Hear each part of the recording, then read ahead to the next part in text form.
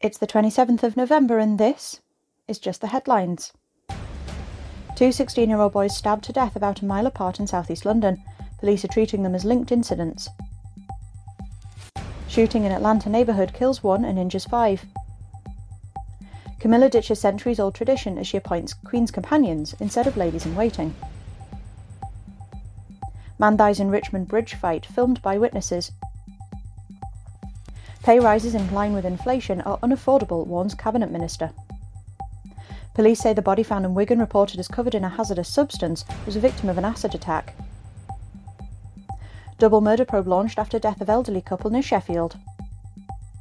Grant Shapps warns energy firms not to hike direct debits. A Cabinet Minister said the dozens of asylum seekers who have contracted diphtheria had the disease before arriving in the UK.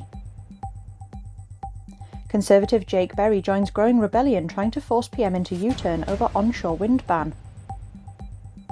The Wellcome Collection closes Medicine Man exhibit, saying it perpetuates a version of medical history that is based on racist, sexist and ableist theories and language. 3 arrested after the bodies of 2 babies found in Bridgend. Peter Kay's first tour in 12 years kicks off this week. Matt Hancock came 3rd in I'm a Celeb. Love Actually stars to reunite for a 20th anniversary special on ABC. It will air at 1 a.m. on Tuesday GMT.